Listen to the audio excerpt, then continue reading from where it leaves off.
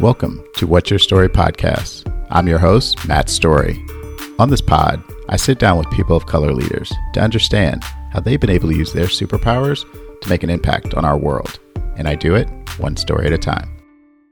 For this last episode of season 4, I'm going to close it out and do something I did last season where I provided some overall themes or my biggest takeaways from the conversations I had this season. But then I'm going to add something new, and I want to do predictions of what I've heard in conversations and how I think we're going to see things change, not only next year, but into the future. And this episode is obviously the 46th of this season, which is for me, it's a milestone because it's the most episodes I've had in a season. This being the 4th season of the podcast, got into a really good groove with the conversations and talking to a number of great leaders about their story and learning directly from their story. And the other thing is I crossed a milestone of having my 100th episode earlier this season. But with these 46, I'm very quickly approaching 150. And so just seeing the collection of stories add up has just been a joy because there's so much richness in these conversations. And I don't take it for granted that the leaders are willing to share not only their story, but to share their insights, their wisdom, their experiences, their suggestions, and many of the things that they've collected with all of us. And it's just been, it's been a joy to keep going. And obviously I think a lot of you are enjoying the conversations as well, because I saw the most downloads that I've had of the podcast this season as well.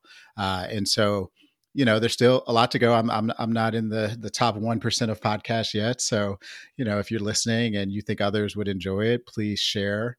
Please, pick your favorite episode and share with someone in your circle that you think could benefit from some of these stories. And as always, if you feel like your story is one you'd like to share, reach out to me either through social media, email, website, all those details, because I would be more than happy to sit and learn from your story. But let's get into it. Let's talk about what are those things that I took away from the conversations this season. And what's interesting is because after every episode, I do kind of my recap or my key 3 takeaways. And as I was going through those, and so, 45 conversations, 3 takeaways, that's 135 lessons and insights that people have shared with me. And I had to whittle that down to 5. And so what I thought about are, what are the 5 things that were shared with me that kind of made me stop and think differently, and things that I still carry with me that I didn't think about previously? So that was the first piece. The next piece is I really wanted to pick something that hopefully, no matter where you are in your journey, has value to you. And can help you get to ultimately further along in your path. And so there were some specific things that were brought up that I think are insightful. There's some specific things I think are impactful, but it may not be applicable to everyone and all those across the various parts of your journey. And so those were kind of my 2 filters.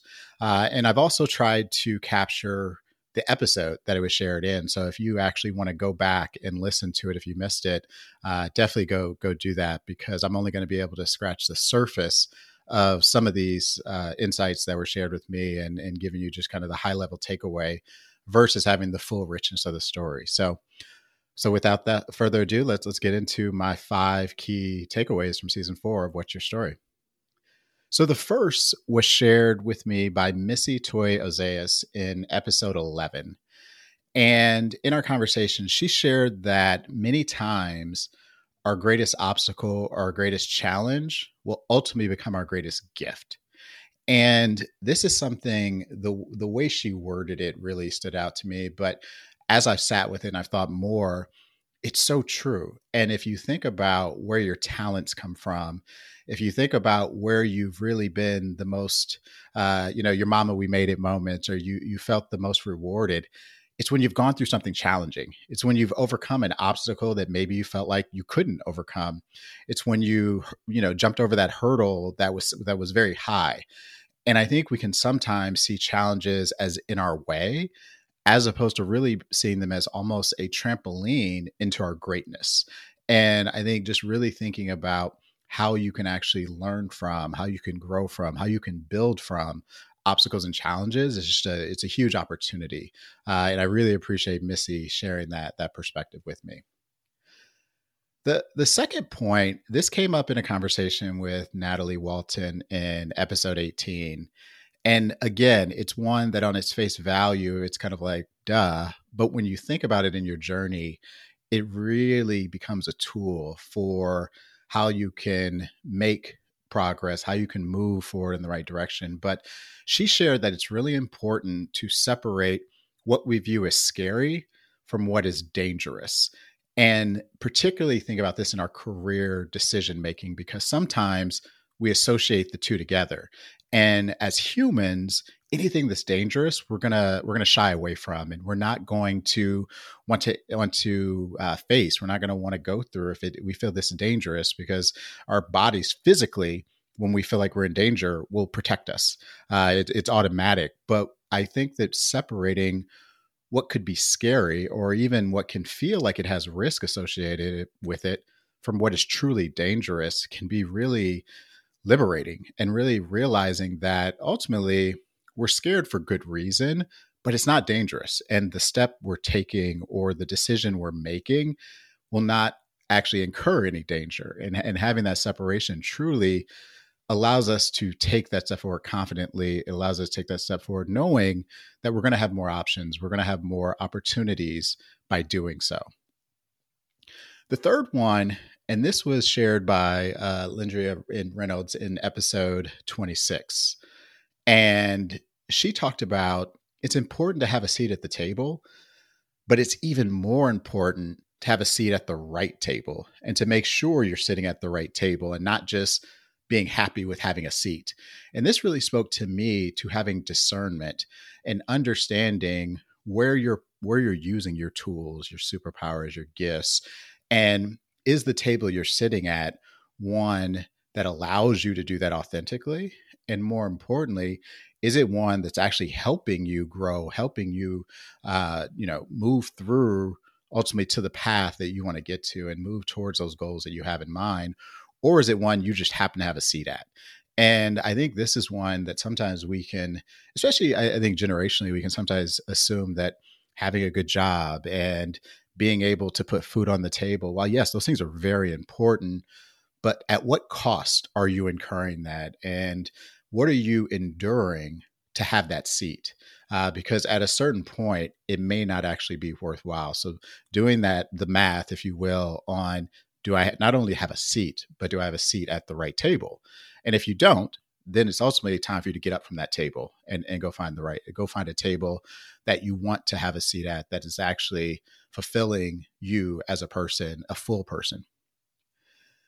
The fourth one, this came up with my conversation with Benny Fowler in episode 32. And he really is an accomplished individual, and he's someone that's done so many things in his life. Whether you think about being a Rose Bowl champion, Super Bowl champion, catching Peyton Manning's last touchdown in the Super Bowl. And what was really interesting about his perspective is he asked himself, is your vision big enough? And I think we can sometimes put guardrails up that don't allow us to live in our full capacity, don't allow us to live up to our full potential.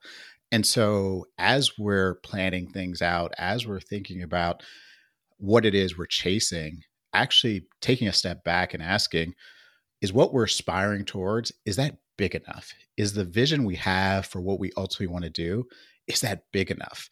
And it's something that sounds obvious, or it may sound silly depending on how you think about it. But realizing that we can sometimes shortcut ourselves, or we can sometimes not fully tap into all of our potential if we don't allow our vision to be as big as it could be.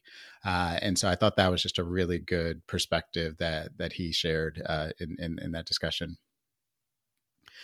And then lastly, And this came up with my conversation with Alice Pope in episode 42.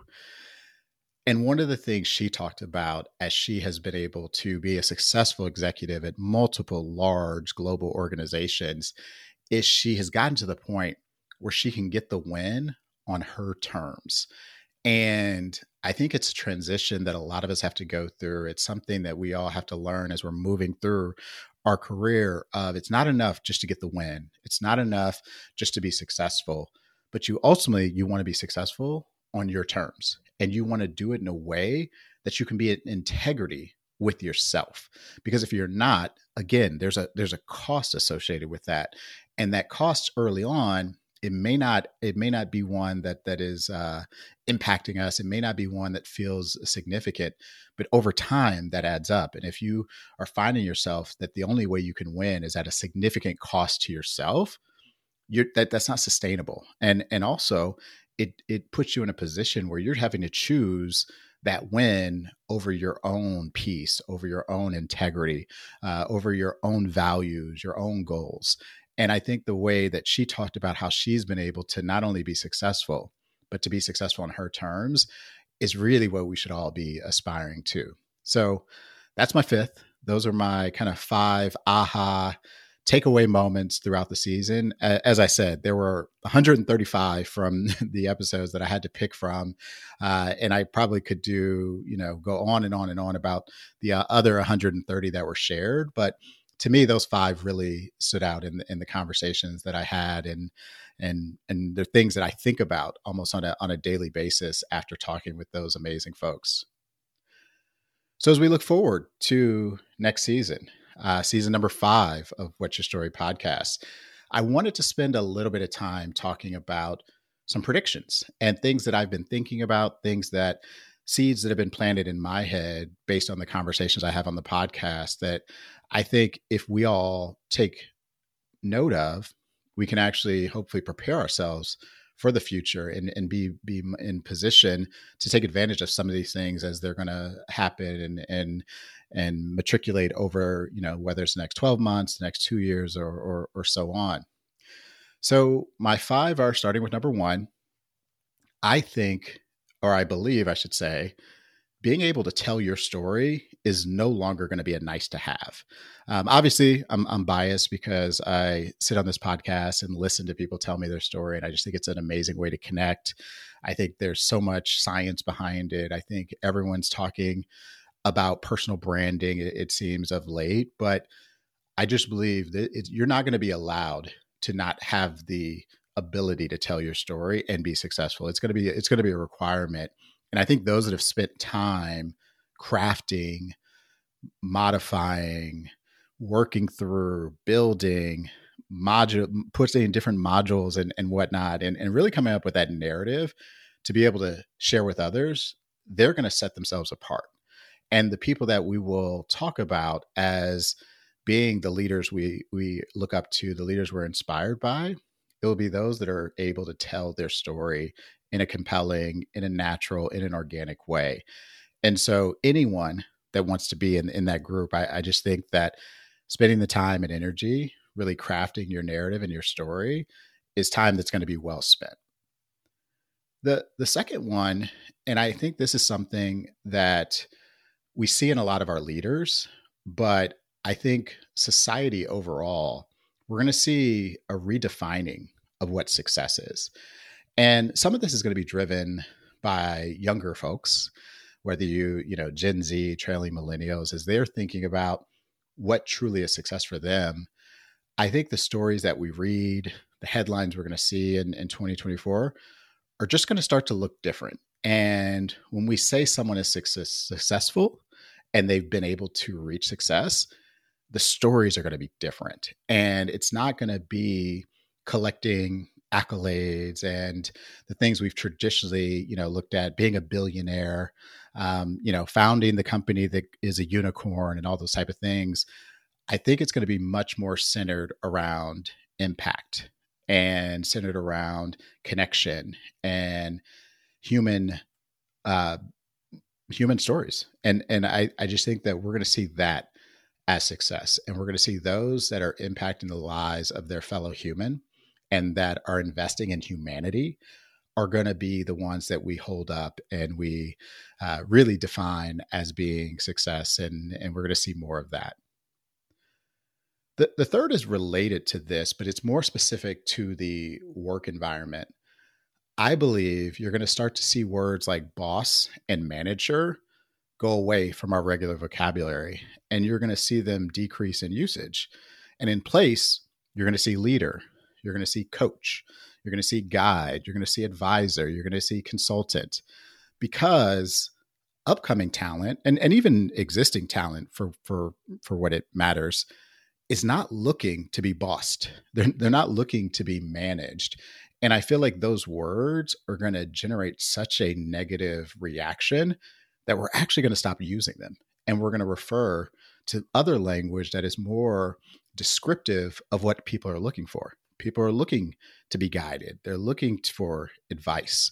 They're looking for someone to coach them through scenarios. And ultimately, we're looking for leaders. And the great thing about that is it can come from anywhere. It can come from any part of the organization. It can come from any part of the world. And I think that's just going to be a shift that we see more and more. So if you are spending your time improving your skills as a leader, as a coach, as a guide, as an advisor, that's going to be a good thing. If you are so focused on being a boss or you're so focused on managing someone, I think you might want to reconsider that and really think about where you're spending your time. The fourth is, I believe all generations are going to begin to adopt a portfolio career approach. And this is going to look different for everyone, whether you're just starting out your career or you're towards the last few chapters of your career. But I believe that many people are going to start to take on multiple roles at the same time. And you're also going to have people that are transitioning from one expertise into another on a more frequent basis. You're not going to see someone spend 40 years in one particular industry or one particular expertise, one particular capacity. I think people are going to start to bolt on opportunities to really have multiple offerings. And some of this is going to be driven out of economics. It's just going to, the way things are going, people are just not going to be able to put all their eggs in one basket. They're going to need to have multiple different ways of generating income. And then I think the other piece is just purely out of where people are getting their satisfaction. They're going to want to do various things and multiple things. And as we have people that are getting older in the workforce, they're going to need to have that next chapter or that thing they go on. You're not going to see retirement as kind of like this finish line and you go off into, the sunset, into your cruises and moving to Florida. I think you're going to see people take on a new challenge and take on a new way to contribute to the workforce. And because of work changing so dramatically, I think organizations are going to have to adopt this portfolio approach as well and be comfortable with it, knowing that you're not getting necessarily the full span of the person. Now, you may get their full intention while they're with you, but you're not going to get the 60, 80 hours of the person because they're going to be doing multiple things. And then we're also going to have to think about how do we actually benefit from them doing multiple things? What are the advantages to us as team members to learn from the other things they're doing?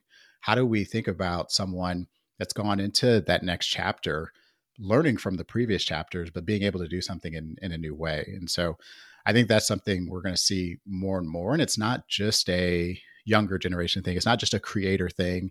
I think you're going to see it across all generations. They're going to start adopting that to some degree. And then my last prediction is, I believe as part of leaders defining goals or objectives or where they're taking their organizations, you're going to see boundaries become a key component of that. And what I mean by that is similar to what Alice shared.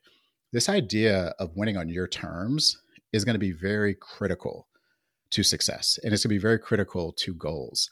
And being able to set up that we're going to win, but these are the boundaries with which we're going to win, I think is going to be very critical. And calling it out ahead of time versus calling it out when you hit that line or calling out when you go above that limit. And I think that it's going to be something that really becomes integral to showing that we can win, but we're not willing to win if it means this. And it's going to require leaders to do that because they're the ones that are setting the culture for the team. They're the ones that are setting the expectations for what the folks on their team are really going to be comfortable with. And so I think you're going to hear more about boundaries and talking about what are we comfortable with and what are we uncomfortable with as a part of goal setting. And it's going to be something that is going to really allow the best leaders to acquire the best talent because they're thinking about that and they're calling that out and they're using that as a way to really share what it is that that organization, that team, that leader stands for and what they believe in. Because really what it is a symbol of is a symbol of their values. And it's showing that they actually value the individual contributions and they value them so much that they're willing to create these boundaries. And it's not going to be winning at any cost. So I think that's something that'll be a part of what sets great leaders apart. It'll be a part of what sets great teams apart. And it'll also be a part of what attracts talent going into the future. So that's my 5 predictions. That's my 5 takeaways. I'm going to take a few weeks off and get back in the lab and get ready for season 5. We kind of set a high bar in season 4. So I only expect, even more great lessons learned, even more great takeaways, even more great conversations, great stories to come. But it's been fun. This has been a great year. It's been a great season of the podcast, and hopefully you've enjoyed it. So have a great holiday season. Have a great end of the year, great start to the new year, and we'll see you in January. Until next time, I encourage you, as always, to continue to share your story. It's so important, not only for you, but for others to hear your story. And if you have any feedback or any comments about any of the podcasts, feel free to reach out to me. You can reach me at all of the social channels at Matt E. Story, or you can go to my website, www.mattestory.com.